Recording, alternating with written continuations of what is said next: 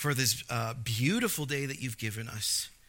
We thank you that we have the opportunity to worship you. Lord, we thank you that we have the opportunity of opening up your word and learning. And Holy Spirit, I ask that you would open up our ears to hear, our hearts to receive your word this morning.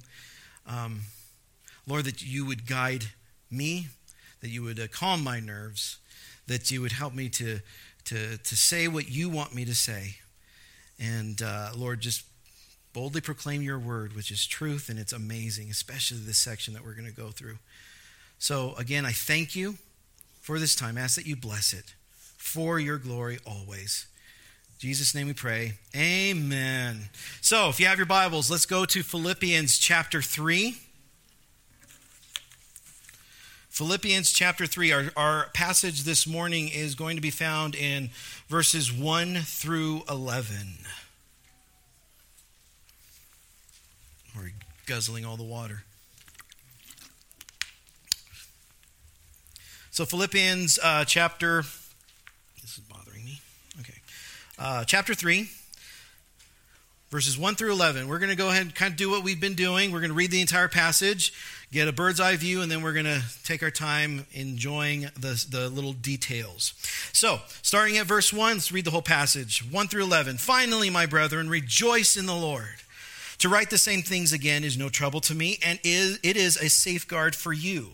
Beware of the dogs, beware of the evil workers, beware of the false circumcision. For we are the true circumcision who worship the Spirit of God and glory in Christ Jesus and put no confidence in the flesh, although I myself might have confidence even in the flesh. If anyone else has a mind to put confidence in the flesh, I far more. Circumcised on the 8th day, of the nation of Israel, of the tribe of Benjamin, a Hebrew of Hebrews, as to the law, a Pharisee, as to zeal, a persecutor of the church, as to righteousness which is in the law, found blameless. But whatever things were gained to me, those things I have counted as loss for the sake of Christ. More than that, I count all things to be loss in view of the surpassing value of knowing Christ Jesus my Lord, for whom I have suffered the loss of all things, and count them but rubbish, so that I may gain Christ and may be found in him, not having a righteousness of my own derived from the law, but that which comes through faith in Christ, the righteousness which comes from God on the basis of faith, that I may know him, and the power of his resurrection, and the fellowship of his sufferings, being conformed to his death, in order that I may attain to the resurrection from the dead. Good passage. I have to often step back and realize when we open up this book that we're reading history. We're reading true history. This is not a collection of fables and myths. This is not some giant science fiction novels that some creepy guy just dreamed up because he had nothing else to do. This is true. This is a true story. This is a true narrative.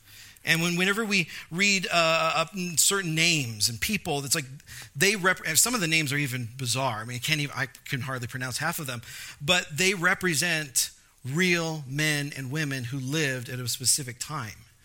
When we look at Philippians, we're reading a real letter, an ancient letter by the Apostle Paul, a real man, a guy who existed in the first century. He was a teacher, preacher, church planter, and he's writing to a real church located in a real city at that time called Philippi.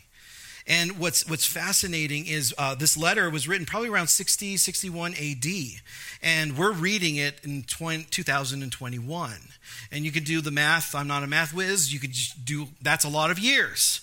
But what's fascinating is it's just as relevant today. What we read in Philippians is just as relevant today as when it was first written to the Philippians back in 61, 60 AD.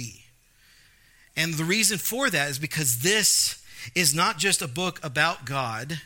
This is a book from God that has been given to mankind. And God is eternal. His truth is always, he's an eternal God. He has truth. His truth is always timely. It's always going to be relevant. That's the beauty, that's the wonder, the mystery, the power, the miracle of this book right here that we hold in our hands or even on our phones. No other book can have that claim. And so when we open up this book, I mean, I understand this week, busy for us, for me, I know in particular, and Jim's like, yes, it was busy. But it was also it was gloomy. It was gloomy. And I don't know, my wife is I don't like gloomy days. Well, why? Because it just makes you feel gloomy. And if you have other reasons to feel gloomy, it just is like a compound gloom, right? It's just gloomy on top of gloom. You know, and then some of you, maybe it's just been very busy, just like us, and hectic, and you've got other things. Right now you're sitting and going, okay, it's the end of the week. I start Monday again, so there's a number of tasks that need to get done. There's a couple of errands that I need to accomplish, and I got to do this, and busy, busy, busy, busy. And I don't want to make light of that. I don't want to say that that's not serious and that's not something that's not important in your life. What I want to do is remind you, and hopefully this reminder is encouraging, is that God knows about all those things. God knows what kind of week you've just had. God knows what kind of month you've just had. God knows what's going in your mind, that you're getting a little bit overwhelmed maybe. But what he wants you to do is he wants you to take that, trust him, take all those cares, all those worries, all the busyness, whatever, by the power of the Holy Spirit, put it to the side. Because right now he wants to speak to you. This is God's word. When we open it up, we hear from God. And we have the privilege of actually doing that this morning. I'm like, that pumps me up. I don't know about you. Are you awake? I am. I'm only going off a few hours of sleep. But maybe because of the men's retreat, there's still testosterone in me or something. But it's just, I'm pumped about that. This is amazing what we get to do. And so before we get into this favorite passage, one of my favorite passages of Philippians, I would like to kind of get ourselves prepared to kind of deal with what Paul's going to go through. So if you go into the Old Testament, the book of Psalms, chapter 63. So Psalms chapter 63.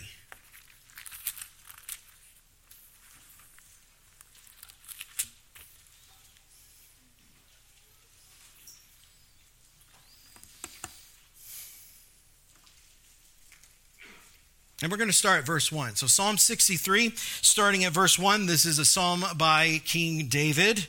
He says, God, you are my God. I shall be watching for you. In other translations, it says, I will earnestly seek you. My soul thirsts for you. My flesh yearns for you in a dry and exhausted land where there is no water. Right off the bat, David is looking at this world and he sees it as a desert. This dry, desolate, barren wasteland. Now, when he says that, he's not saying that there isn't anything beautiful or good in this world. I mean, God created it. He created good things, beautiful things. And yes, it does suffer the effects of sin and evil and death and decay. But there's still beauty and there's still wonderful things in this world. But what David is saying is there's nothing in this world that compares to God. There's nothing in this world that gives me what I need. There's nothing in this world that is soul satisfying. It's this barren, dry, desolate place. If you've ever gone to a desert like Arizona, you know, that's where, because we were in Southern California, so we went to Arizona. And during the summer in Arizona, I mean, during the winter times, fall, winter times, it's like perfect weather. It's like, you know, heaven kind of graces it, visits it for a little while, and the angels flap their wings, and a beautiful, you know, cool breeze flows through, Phoenix area, Scottsdale. It's just beautiful weather. But then when the summer comes, that's when like the demons move in, and that's when it just turns hot. 120, 125 degrees, dry. Oh, it's a dry heat. It's hot. It's like, this is the surface of the sun, kind of hot. And if you've ever thought, well, let's go for a hike, you need to check your brain because that's not right in 125 degrees. If you've ever done that, which I have, so I have to check my brain, but I was a little kid and I was being forced to. Because, hiking in heat is not a fun time. That's death, right? You have this big, huge jug of water, and by like just 20, 30 minutes, it's gone. And then your mouth, you get what you call cotton mouth. Have you ever had that? It's like your body's reaction to like, I hate what you're doing to me right now. It's this thick stuff, and it's like, drying right here, and I need water. That's the imagery here of this world. David's like, there's nothing in this world that compares with you, God. There's nothing in this world that gives me what I truly need, that is soul satisfying. I earnestly seek you. I thirst for you. My flesh yearns for you. Verse 2, so I have seen you in the sanctuary to see your power and glory, because your favor is better than life. My lips will praise you. So I will bless you as long as I live. I will lift up my hands in your name. My soul is satisfied as with fat and fatness, and my mouth offers praises with joyful lips. When I remember you on my bed, I meditate on you in the night watches. For you have been my help, and in the shadow of your wings, I sing for joy. I love the language that David brings out here. It's just so heavy and deep and rich and real and raw and just intense, right? Very, very passionate right here. I watch for you. I earnestly seek you. I'm thirsting for you. My flesh yearns for you. I worship you. I just can't. I have all of these opportunities to worship you, and I take them. I just keep worshiping you. I find all these avenues to worship you. I can't stop thinking about you. I can't get enough of you. That's what David's saying. That's David's heart when it comes to his relationship with God, who God is. I can't get enough of you. My goodness. And when we read something like that, we've got to ask ourselves, what about our heart? Where's our heart? When it comes to our relationship with Jesus, where is our heart? Can we honestly echo this? Can we say, Jesus, you are my God. I earnestly seek after you. My soul thirsts for you. My flesh yearns for you. I worship you every day. I can't stop worshiping you. I can't stop talking about you. I can't stop thinking about you. I can't get enough of you. Is that where our heart is? Now, some people would say, well, this is a psalm, and David was like the first emo artist, and so he was just kind of getting really dramatic and just kind of over-exaggerating to prove a point. But lest we think that, when we go back to our passage in Philippians, Paul's heart is the same as David's heart. In fact, when we read some of his language, we get the sense of the same passion, the same devotion that David has towards God. So, let's go back to Philippians chapter 3. So we've already taken a plane, gotten a bird's eye view of this passage. Now we've landed the plane, and now we're going to walk and bask in its glory.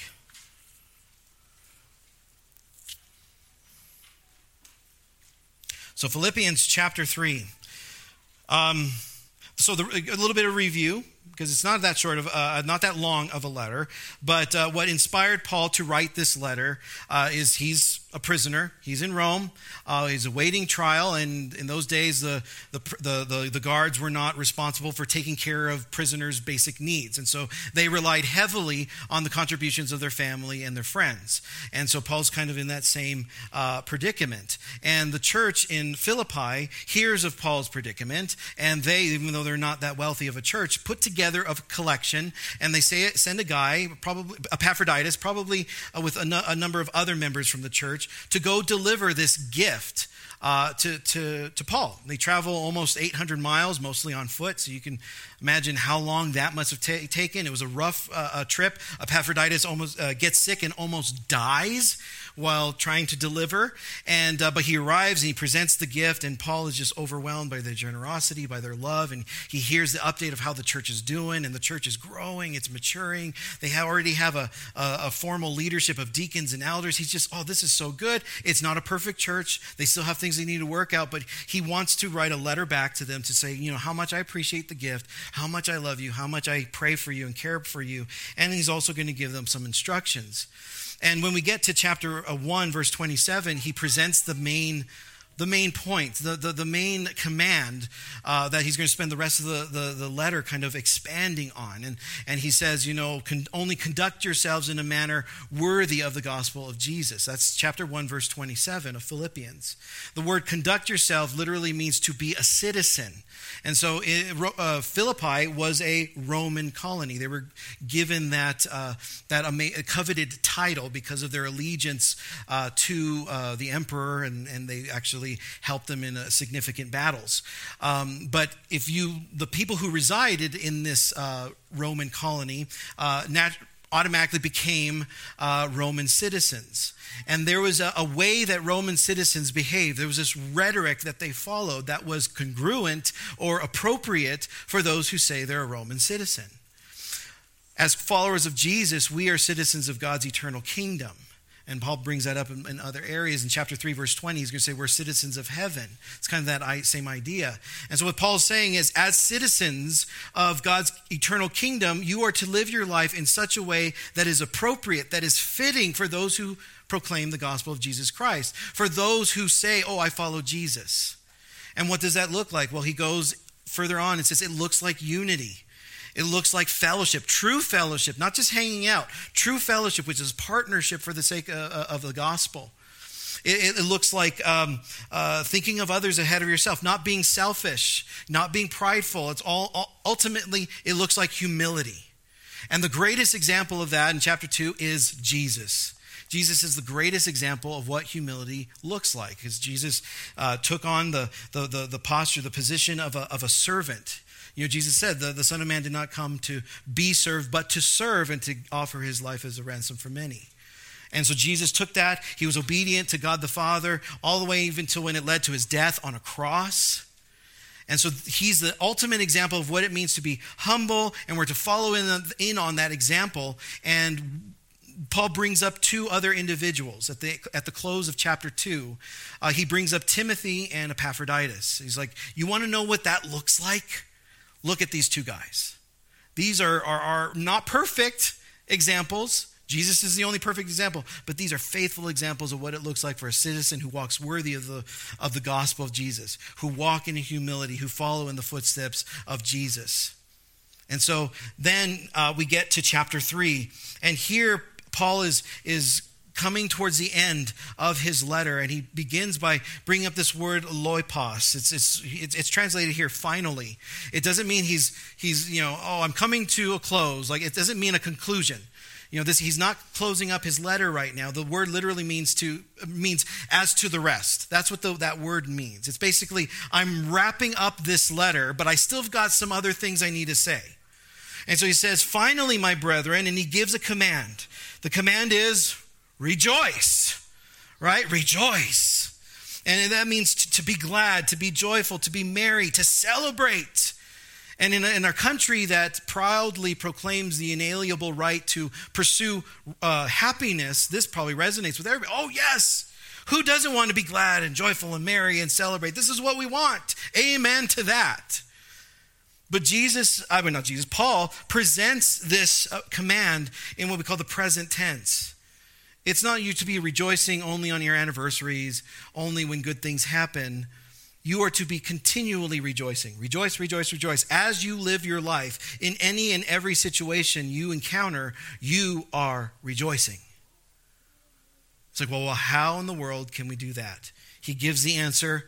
Just keep on reading. Finally, my brethren, rejoice in the...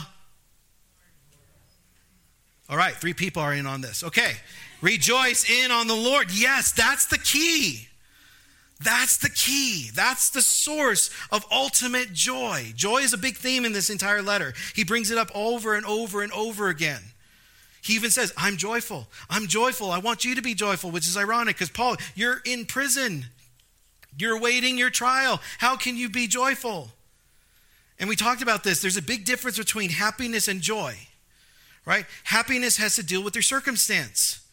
You just came in this morning, you saw someone you love, you gave them a hug, you're happy. You go into the little snack area, you see some cake, and you're like, I'm happy. This sermon is going to be probably shorter than most. You're going to be happy, right? Yay! Wow. out of the mouth the heart speaks. Or,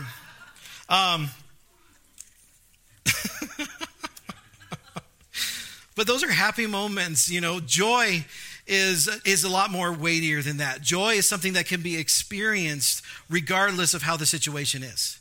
You can be going through a horrible trial. You can be going through pain, struggle, whatever, and you can still experience joy. How?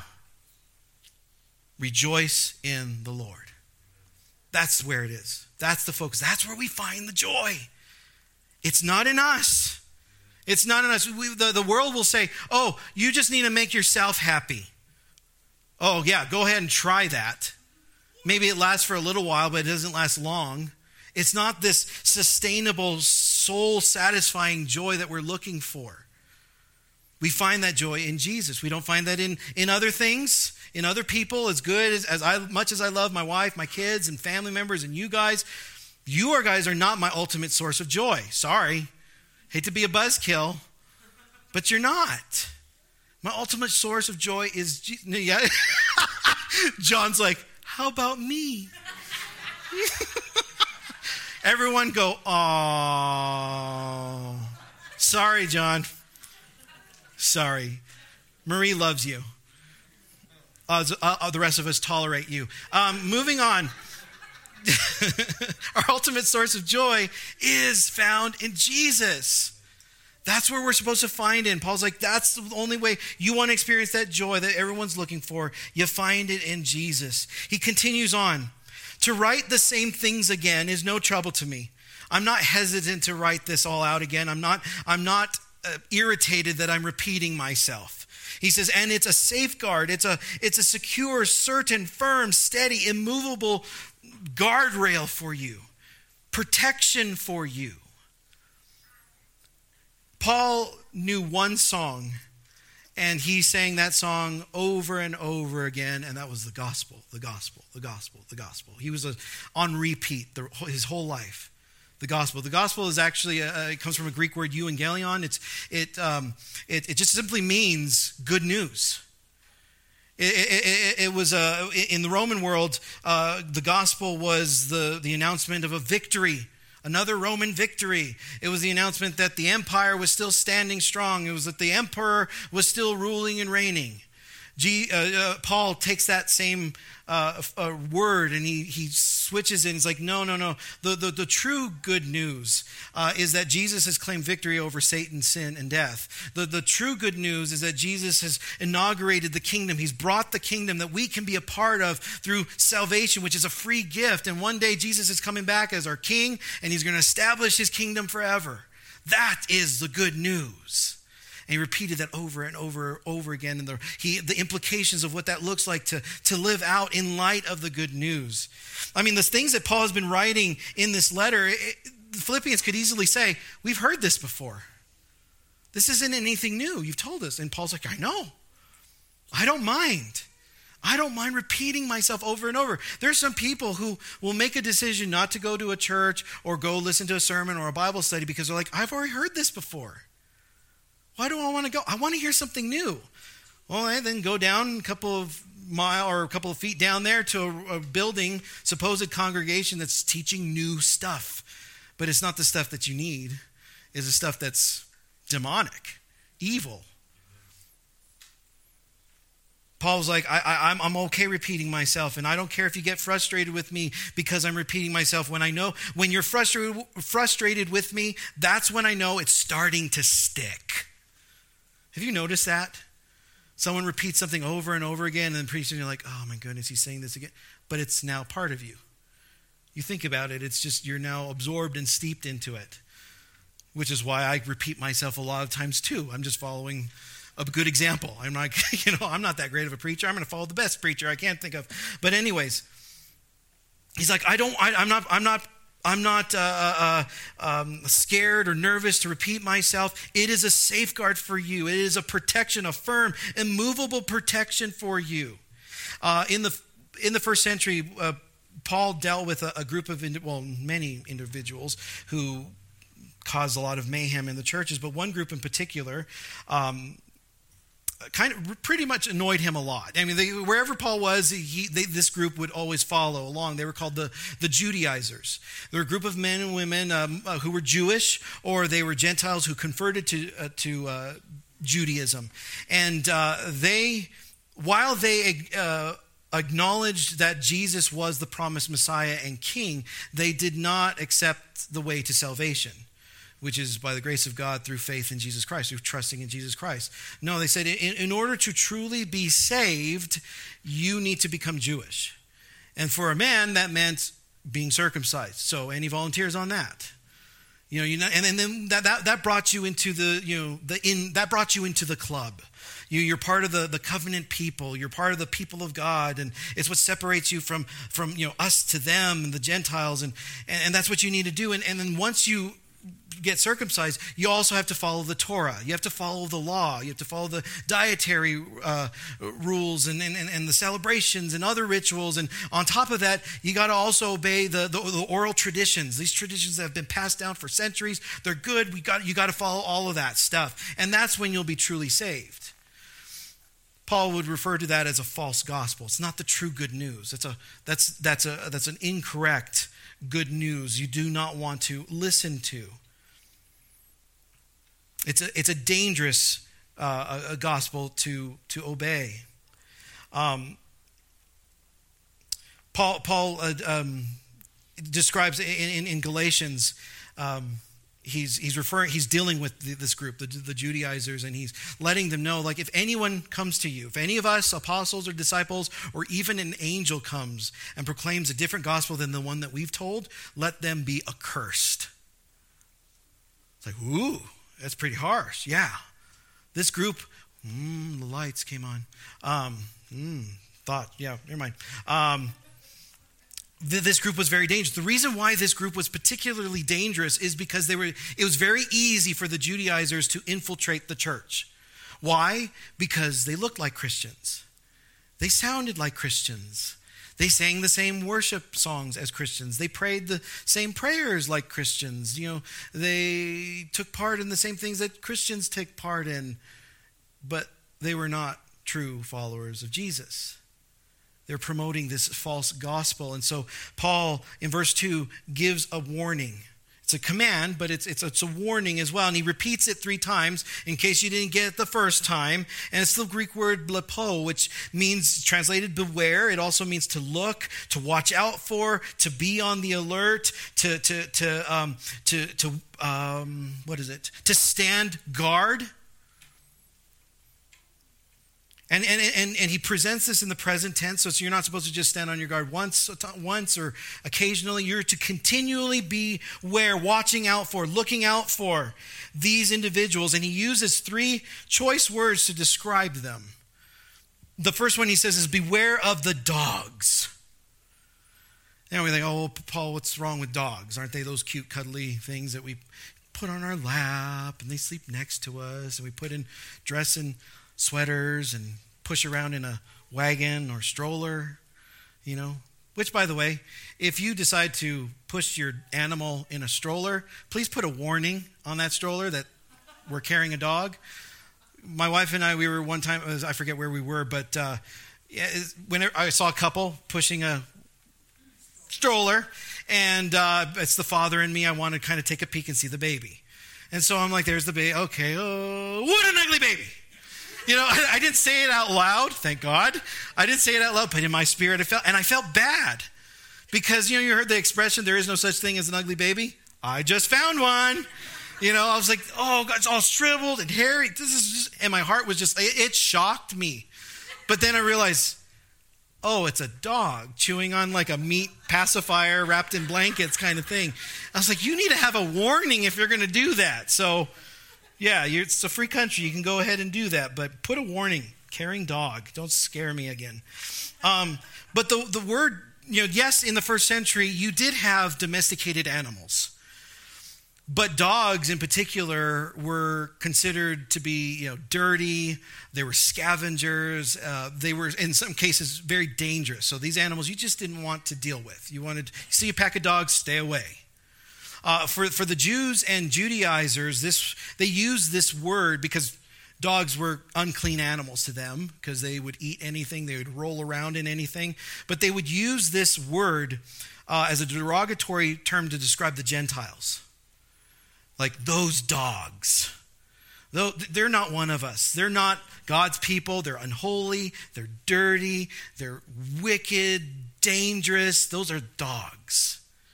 But Paul takes that term and reverses it and says, no, you Judaizers are dogs. Like a boss. That's like fist pump worthy, right? Fred? It's like, they're dogs. Those are the dogs. Those are the ones you want to be aware of. He repeats the command again. Beware of the dogs. Beware of the evil workers. Beware of those who work evil, who labor. These individuals, these Judaizers, were very devoted to their cause. They worked tirelessly to proclaim their gospel, their way to salvation. But ultimately, what they were promoting was really pride. It was like, you need to do all this stuff, and then you can, as Jack would say, put your hands behind your suspenders and say, look what I've done. Look at my achievements. I follow the law. I follow the traditions. I'm circumcised, which I guess that was a conversation that you talked to about that time. It's first century, different culture nowadays. But the truth is, they were not workers of God. They were workers of evil. They were not out for the glory. They were not promoting, out there teaching for the glory of God. They were followers of the enemy. They weren't teaching godly things. They were teaching demonic things. And so Paul's like, these are not only dogs, but these are evil workers, and you need to watch out for them. Beware of them. And then the final term, he says, beware of the false circumcision. This is a Greek word, katatome. This is literally means to mutilate or mutilation. It was a term that the Jews and the Judaizers would use to describe the pagan Gentiles who would literally take shards of glass or pottery or knives, and they literally cut themselves in various ways, different parts of their body, to show their devotion to their gods. The more bloodier, the more gorier, the better. There's pictures and mosaics of some cutting their heads because head wounds bleed the most. And it was basically a way to get attention.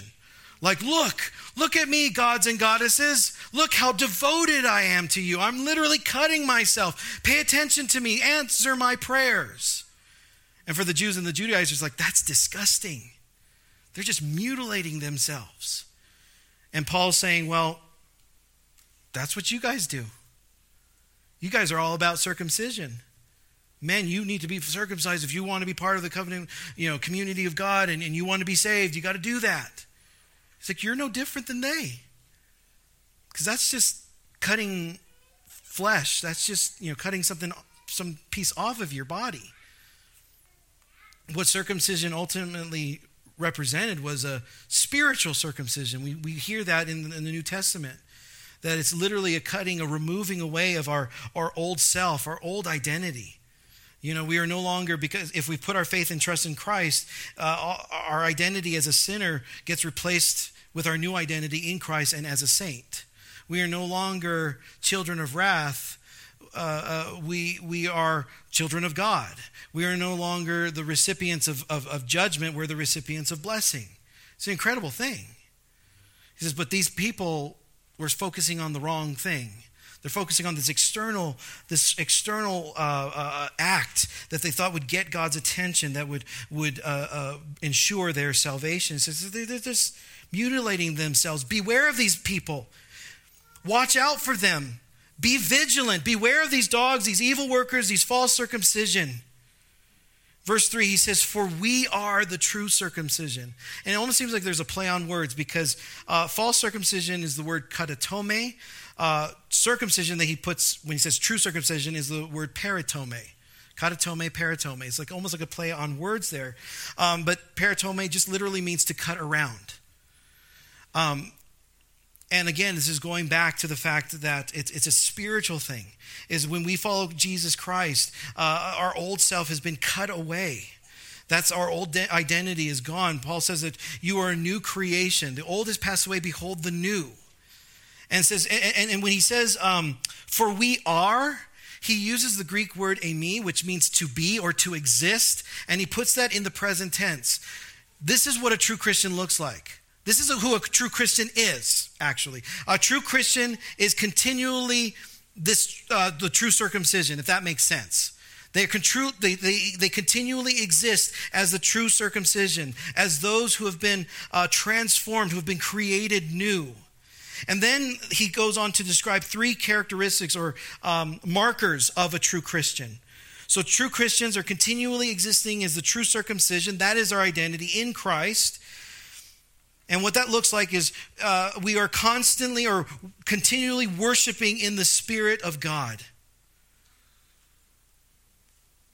When Jesus was with his disciples, and he was about to die and he was going to go, and he said, when I go, I'm going to send you another helper. It's the Greek word parakletos. It's the idea of someone who comes alongside you to help you, to advise you, to encourage you, to advocate for you. And that's the Holy Spirit.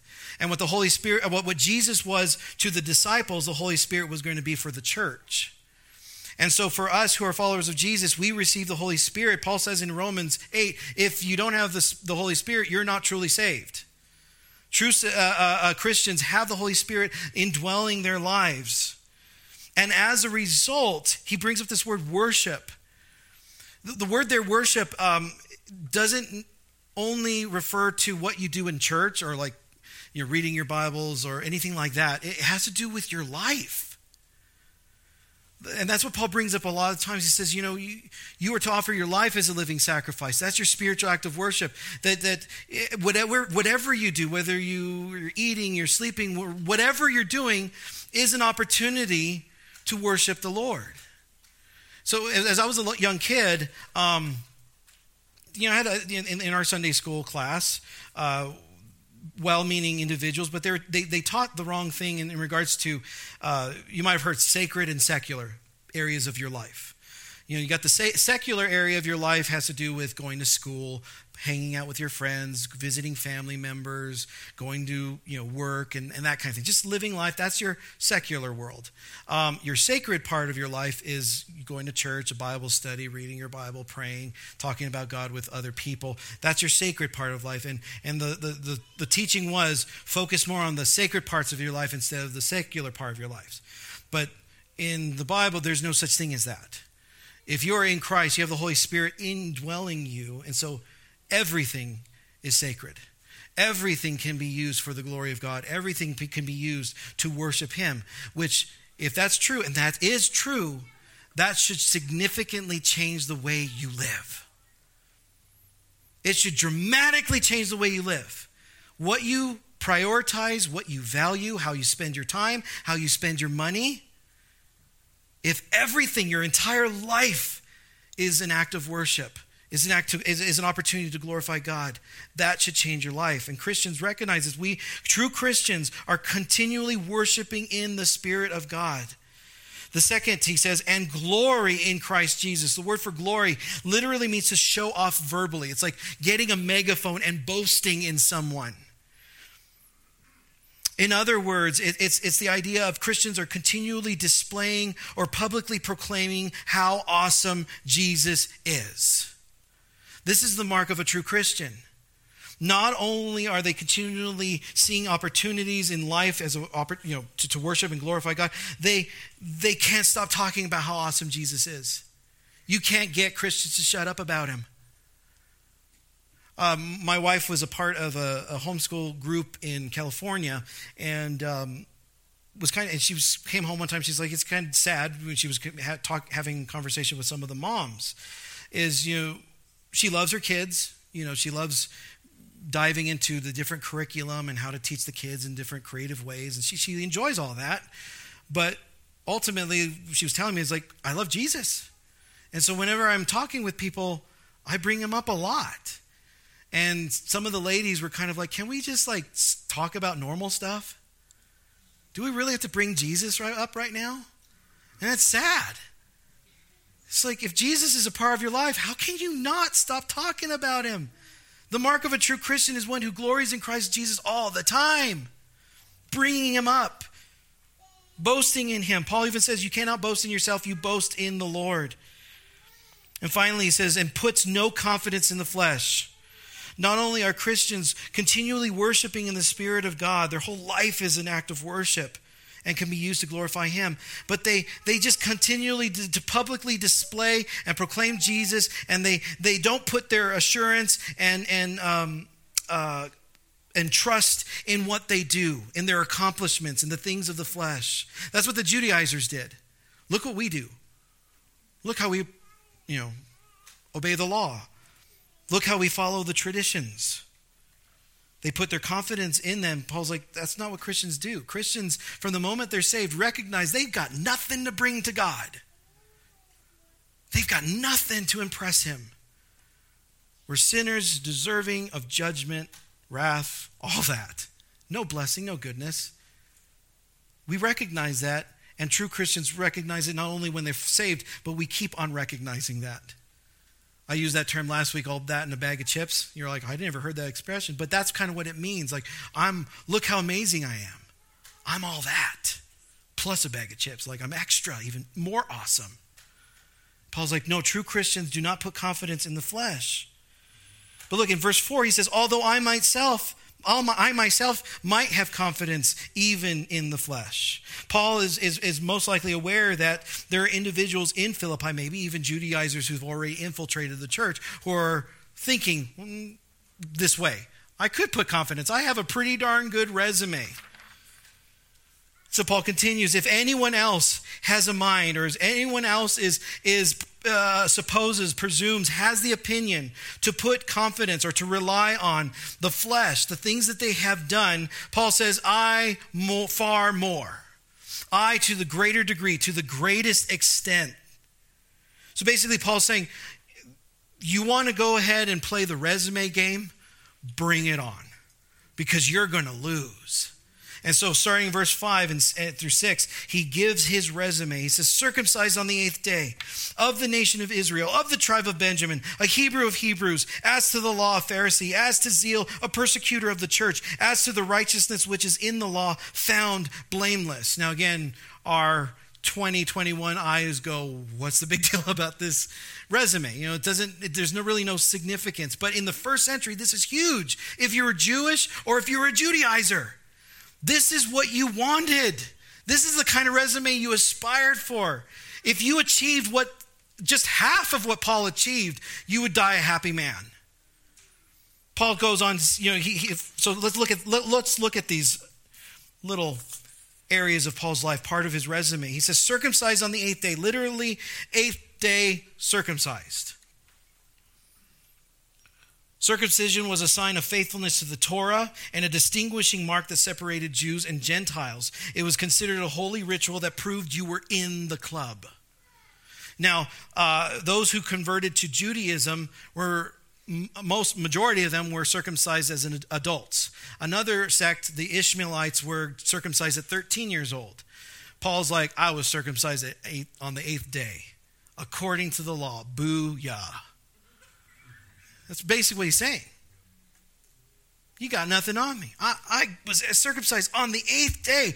On top of that, he says, of the nation of Israel, or literally out of, or originating from the nation of Israel. Anyone could choose, in the first century, could choose to become Jewish.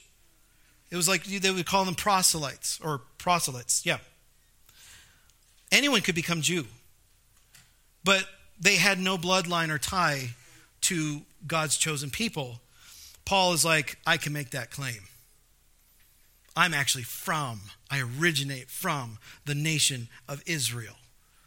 So not only was I circumcised on the 8th day, according to the law, but I'm also from the nation of Israel, which is really significant. And he gets even more. He says, of the tribe of Benjamin. Out of all the tribes, Benjamin, along with Judah, remained faithful to the Davidic dynasty. And even after the kingdom split, they were still very faithful. It was in the territory of Benjamin where Jerusalem, the city of Jerusalem, resided. And in Jerusalem, the temple where God's presence dwelt among his people. And so here, Paul is saying, I was circumcised on the 8th day. I'm of the nation of Israel. I'm of the tribe of Benjamin, this well-known, respected tribe. I am a pure blood Jew. That was something not many people could make, especially the Judaizers. They couldn't make that claim. Paul's like, that's who I am. I could trace my lineage all the way to people who were Benjaminites. Can you do that? He was like, whoa, that's pretty impressive. Then he goes on, a Hebrew of Hebrews. In the first century, Rome was the dominant culture. And one of the things that they required all educational facilities was to teach what they called Greco-Roman rhetoric. It was Greco because it was started by the Greeks and then the Romans assumed it. But without getting into a lot of details, it was basically the whole purpose of Greco-Roman instruction. And again, every educational system was required by law under Roman government to teach this. The whole purpose was assimilation. They didn't just want to get people to speak like Romans, write letters like Romans, and behave like Romans. They wanted them to become Romans. That was the whole purpose. We indoctrinate you. We're training you up to become a Roman. And as a result, many of the nations, the nations that were conquered, lost their heritage, who they were as a people. And it is true for even the Jews under Roman law. It's just because they were scattered because of all this stuff that was going on. Many of them had lost their heritage. And Paul's like, I never did.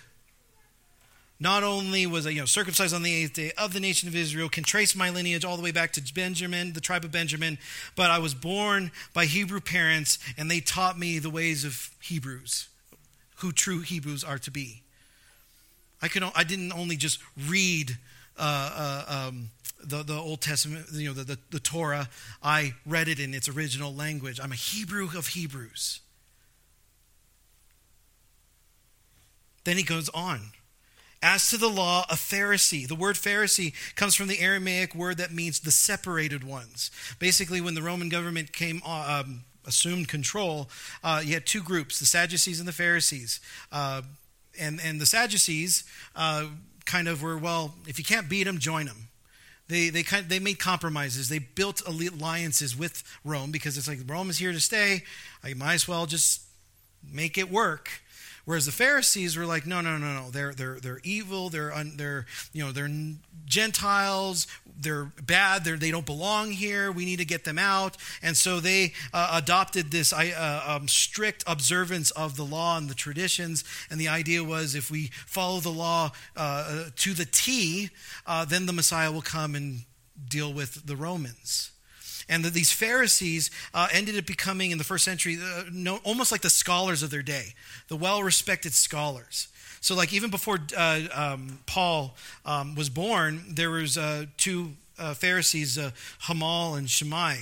And they had, one of them was a little bit more legalistic, one was a little bit more loosey-goosey. But decades after they had already passed away, people were still bringing up their name. Oh, Shammai. Oh, Hamal or Hillel, I think. Hillel.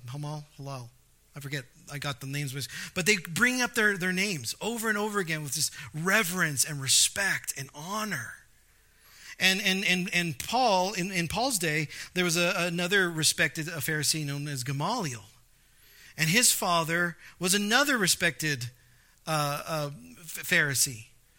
And Paul studied with this respected Pharisee. And he himself became one of these respected Pharisees. So he's like, again, circumcised on the 8th day, nation of Israel, trace my lineage back to Benjamin. I'm a pure blood Jew. I'm a Hebrew of Hebrews. I did not lose. Despite the Roman occupation, I have not lost my roots, my identity as a people. He says, also, I'm a Pharisee. I studied. I'm one of those scholars. In verse 6, he says, as to zeal, this idea of excessive fervence. As to zeal, a persecutor of the church. In other words, Paul was an extremist when it came down to his beliefs. He was so passionate about following the law, following what the traditions, and this new sect called Christians. It just didn't mix. And so he was passionately pursuing them, getting them arrested. He observed the death of one of its leaders. He was passionate about what he did. He says, as to righteousness which is in the law, found blameless. The word he uses for righteous is dikaiosune. It's a legal term that means you're standing before a judge and the judge looks at you and declares you in the right. Now, what Paul's saying here is not that he was saved because he observed the law. What he was saying is that you could not charge me with not obeying the rules. I was blameless. I followed the rules. You could not say I didn't. Very, very impressive. Very impressive resume. But look at what he says, verse 7. But whatever things were gained to me, whatever things I thought was of profit, of advantage, of benefit to me. And again, this resume, gain, profit. Amazing. He said, those things I have counted as loss for the sake of Christ. So it's like Paul's using language of a banker, an accountant. Accountant weighs what is profitable, what is loss. And Paul's like, all my resume, which many people would say, man, that's profit. That's amazing. That's what I aspire for. Paul says, no, I count it all loss. In fact, when he uses the word loss, he's putting it, he's not saying it in the plural, he's saying it in the singular. He's lumping it all of his accolades, all of his achievements. He's putting it all wrapped up in one bow, and he's saying, I count it all lost compared to Jesus for the sake of Christ. Verse 8, more than that. In that section right there, there's a number of Greek words put together in order to add emphasis. More than that, I count all things to be lost in view of the surpassing value, in view of the surpassing worth of knowing Christ Jesus, my Lord. You see the passion right there. Similar to what David was saying. I can't stop thinking of you. He sees the value of God in the Psalm 63. Here Paul's like, compared to everything in his life, all the achievements, all the accolades, all the prestige, all the respect, all the honor he's ever received, all of it doesn't compare to the surpassing value of knowing Christ Jesus, my Lord. He says, for whom I have suffered the loss. Again, it's a business term. To experience detriment, to receive damage, to forfeit, to cast away, to lose. I have suffered the loss of all things. And when he says all things, he puts a definite article, so it literally reads, the all things. There's emphasis there. I didn't just lose all things, I lost the all things. Paul grew up in Tarsus. Tarsus was a pretty well-to-do city. It wasn't a poor city. It was a fairly wealthy city. And it was almost like a college town. You had a lot of educational structures and programs going on in the city. And Paul could have been raised in a pretty wealthy, affluent family. His parents were able to provide, for him to go to the best schools ever. So he went to those schools and he excelled in those schools. He got passed them with flying colors above everyone else. He graduated the top of his class. He went to go study under Gamaliel, one of the top leading scholars of his day. He himself becomes a religious scholar, a Pharisee. And no doubt, there was money involved. No doubt there was that respect from not only the people he served, who served under him, but the thing about going to family get-togethers. Oh, there's Paul. Mommy and Daddy are so proud of him. The neighbors speak of him. Siblings speak of him. Friends speak of him. That's good. It's a great life. Oh man, who wouldn't want something like that? That recognition. Paul's like, because of my connection with Christ, I suffered loss of all things. I lost it all. I lost all that money. I lost all that respect. I mean, we don't have all the details, but if you think about it, what about his mom and dad, if they were still alive? Oh, they disowned me. They cut me off. What about your family? They don't speak of me. In fact, it's like they pretend I never was even born. What about your neighbors? Oh, they hate me. Wow. Think of the most respected individual today. I mean, you can think of other, people flash into your mind. The most respected individual today. And maybe you may not find them respectable, but the rest of the world sees, wow, these guys have made it. These people, this is my goal. I want to be just like them. That was Paul. And Paul says, I lost it all. But was it worth it? Did he care? He says, I've lost all things, and I count them but rubbish. He uses the Greek word skubalon. It's a fun word, skubalon. And it means waste. It literally means the sweepings. Like if you're sweeping a room and whatever gets collected in that dustpan, that's skubalon. It's not something that you really care about, something that you're going to throw away. It was also used to describe waste, like animal and human waste. That's all skubalon.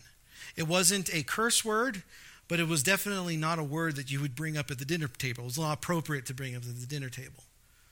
Paul's like, that's what I think. I look at my resume. It's what Jews and Judaizers dream about.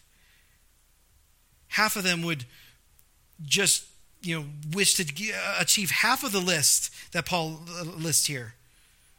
But he achieved that and then some. He's like, I count it all skubalon. It's nothing compared to the surpassing value, the worth of knowing Jesus. When my wife and I, we just had Caleb, and we were new parents and just learning new things, and we discovered blowouts, diaper blowouts. You know those things, diaper blowouts.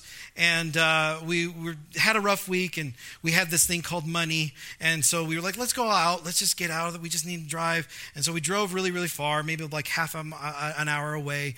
And we got out, and we go into the back seat where Caleb was sleeping.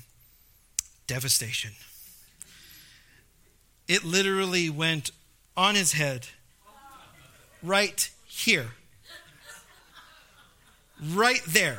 Now, I'm not a person who understands, I'm not a doctor or anything, but I kind of understand anatomy and where that stuff comes from.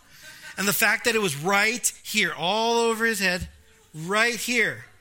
And it wasn't as if it just like shot out of the diaper. No, it had filled the diaper, and then, I guess with tremendous pressure, like I don't know what, just shot right out. And it was just all over his back, all over his clothes, all over his head. It was awful. Now, what if I were to take that, the dirty, filled up diaper, dirty clothes, and I were to proudly display that on my mantelpiece? Yeah, that's cuckoo. Basically, what Paul's saying is, that's how I view all my achievements. A lot of people work really, really hard to get their doctorate, to get their master's and everything, and they proudly display it in their rooms. And, oh man, I worked really hard for that. Paul worked really hard to get where he was. Really hard, make no mistake. He was the best of the best at what he did. But he said, you know what? It's just like that. It's all skubalon compared to knowing who Jesus is. So I lost everything. Why, Paul? Why would you lose everything? He continues on verse 8. So that I may gain Christ, that I may acquire Christ, that I may profit Christ, and may be found in him. Not just right now, but even when Christ comes back, to still be discovered that I'm with him, serving him, going to be with him forever. Not having a righteousness from my own derived from the law, but that which is through faith in Christ, the righteousness which comes from God on the basis of faith. The word he uses for faith is the Greek word pistis. And it's a very interesting word. Long time ago, a bunch of scholars, when they were trying to translate the Greek New Testament, they were trying to figure out how to really translate this word, pistis. And they debated, and it wasn't a horrible debate. They're just kind of discussing, and it kind of fell between faithfulness and faith. How do we, and so they ended up just going with faith. But this word is found in the Greek translation of the Old Testament in the book of Habakkuk, where Habakkuk says, the righteous will live by faith. And the translation of that Hebrew word has to do with not only faith or trust, but also loyalty, this idea of faithfulness as well. See, the problem is when we see this word faith, sometimes we use it as a synonym for belief. It's much more than that. Does it include belief? Yes. Does it include trust? Yes. But it also includes loyalty. You're not just trusting and believing in Jesus. You are also devoted and loyal to Jesus. That belief fuels your life. Does that make sense? That's the kind of righteousness. That's what brings about the righteousness that the Judaizers were wanting. This idea to stand before God as righteous, that only comes from faith, trusting in him. Verse 10, that I may know him. Again, this is the Greek word, the gnosko. It doesn't mean just academic knowledge, because a lot of people can have academic knowledge of Jesus, but it doesn't mean anything. This has to do with a personal knowledge of Jesus. Think of it this way. If you've ever gone to like the Pacific Ocean, and if you just dipped your toe into the Pacific Ocean, could you honestly say, oh, I know the Pacific Ocean. I know the Pacific Ocean through and through. My toe has been there. And that doesn't make any sense. No, it's this idea of diving in. In order to really know the ocean, you got to dive in. You've got to experience it personally, right? Yes, yeah, jump in right there and enjoy the cold, especially in the Oregon coast. But that's this idea of knowing, to know him, to personally know Jesus. And the power of his resurrection, the same spirit that raised Christ from the dead resides in us. It's amazing. And the fellowship of his sufferings. He uses the word koinonia, this idea of partnership in his sufferings. Being conformed in his death, literally sharing the experience of his death, in order that I may obtain to the resurrection from the dead. Meaning Jesus is coming one day Jesus is coming. And when he comes, he's going to right every wrong. He's going to establish his kingdom. And then we who follow Christ, who trust in Christ, we are going to be with him forever and ever. We are going to be his people. He is going to be our God and our King forever and ever and ever. That's awesome. Paul, how can you look at your resume, look at all the things that you've accomplished, and call it all scubalon? Jesus. Because Jesus is far more amazing, far more fulfilling and soul satisfying than any of those things. And so I count it all rubbish. I'm okay letting it go, losing everything, being all by myself, suffering through all the trials that I've suffered, being right now in prison, chained to a Roman guard, not knowing if I'm going to live or die. I don't care. So long as I gain Christ. So long as I know Christ, so long as I get to live for Christ, that's all that matters.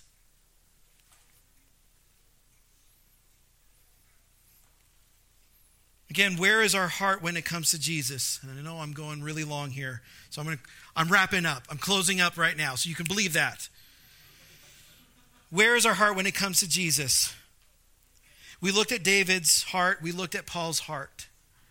David was like, I can't get enough of you, God. I yearn for you. I thirst for you. You are so satisfying to me. We looked at this passage from Paul. Paul's like, I count everything as loss compared to the surpassing value of worth of knowing Jesus, living for Jesus, serving Jesus. It's all amazing. Do you see everything in your life, and I mean everything, as lost compared to knowing Jesus? And we got to be honest about this. When I say everything, I mean your spouse, your children, your mother, your father, your friends, the people in this room, your job, your house, your cars, people's opinion of you, the respect you get at work, the honor that you receive from others. Are you willing to see all of that as loss, as skubalon, compared to knowing who Jesus is? That's pretty heavy. A couple years ago, a group of us went through this Bible study, going through the book of Philippians. And when we came to this passage, I think it was Naomi. So here, everyone, this is a great illustration from Naomi. But picture this. Jesus comes and visits you and says, guess what? We're going to Disney World. And, I bought the VIP pass, and we're going to be there for 2 weeks. We're going to go to all the worlds or the kingdoms there, and VIP treatment the whole way through. All of our food is going to be paid for. We're going to be able to eat at the best, most expensive places, see all the rides, all the attractions. It's going to be amazing. Now, if your first response is, cool, I get to go to Disney World, you've just missed the whole reason, the whole purpose for that visit. The whole purpose is that you get to be with Jesus. All that other stuff is just fluff. When we think about what's going to happen, eternity, God's kingdom, and you read about that in the end of Revelation, no more weeping, no more crying, that's amazing stuff. I can't wait for that to happen. But really, that's just fluff. What's going to be amazing is the fact that we get to be with Jesus, that he's going to be our king. We're going to walk with him and talk with him. That's the most amazing thing. As a parent, I've had conversations with other parents, and they all have, I want my kids to go to the best schools. I want them to get the best jobs. I want them to buy a house. I want them to be able to experience things and walk the Grand Canyon and go to see the Eiffel Tower, and I want them to dream big and be whatever they want to be. Follow their dreams. And I remember we were in this conversation, and I just said, I really don't care if my kids ever see the Grand Canyon.